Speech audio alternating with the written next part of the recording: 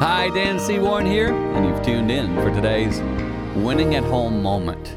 We live in a world of multitasking. Some of us are pretty good at it. Others of us are not. Yesterday, I was talking with an individual who does good to do one or two things at a time. We were laughing about it.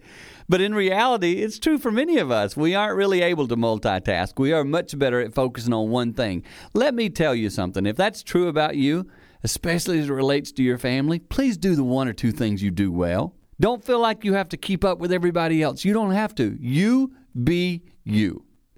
I told this person yesterday, do this one thing that you do well, and you really will benefit your family. Maybe that's where you need to put your focus today. If you're not a good multitasker, it's okay. Do the one thing you're good at, kill that thing, and I promise you'll be winning at home.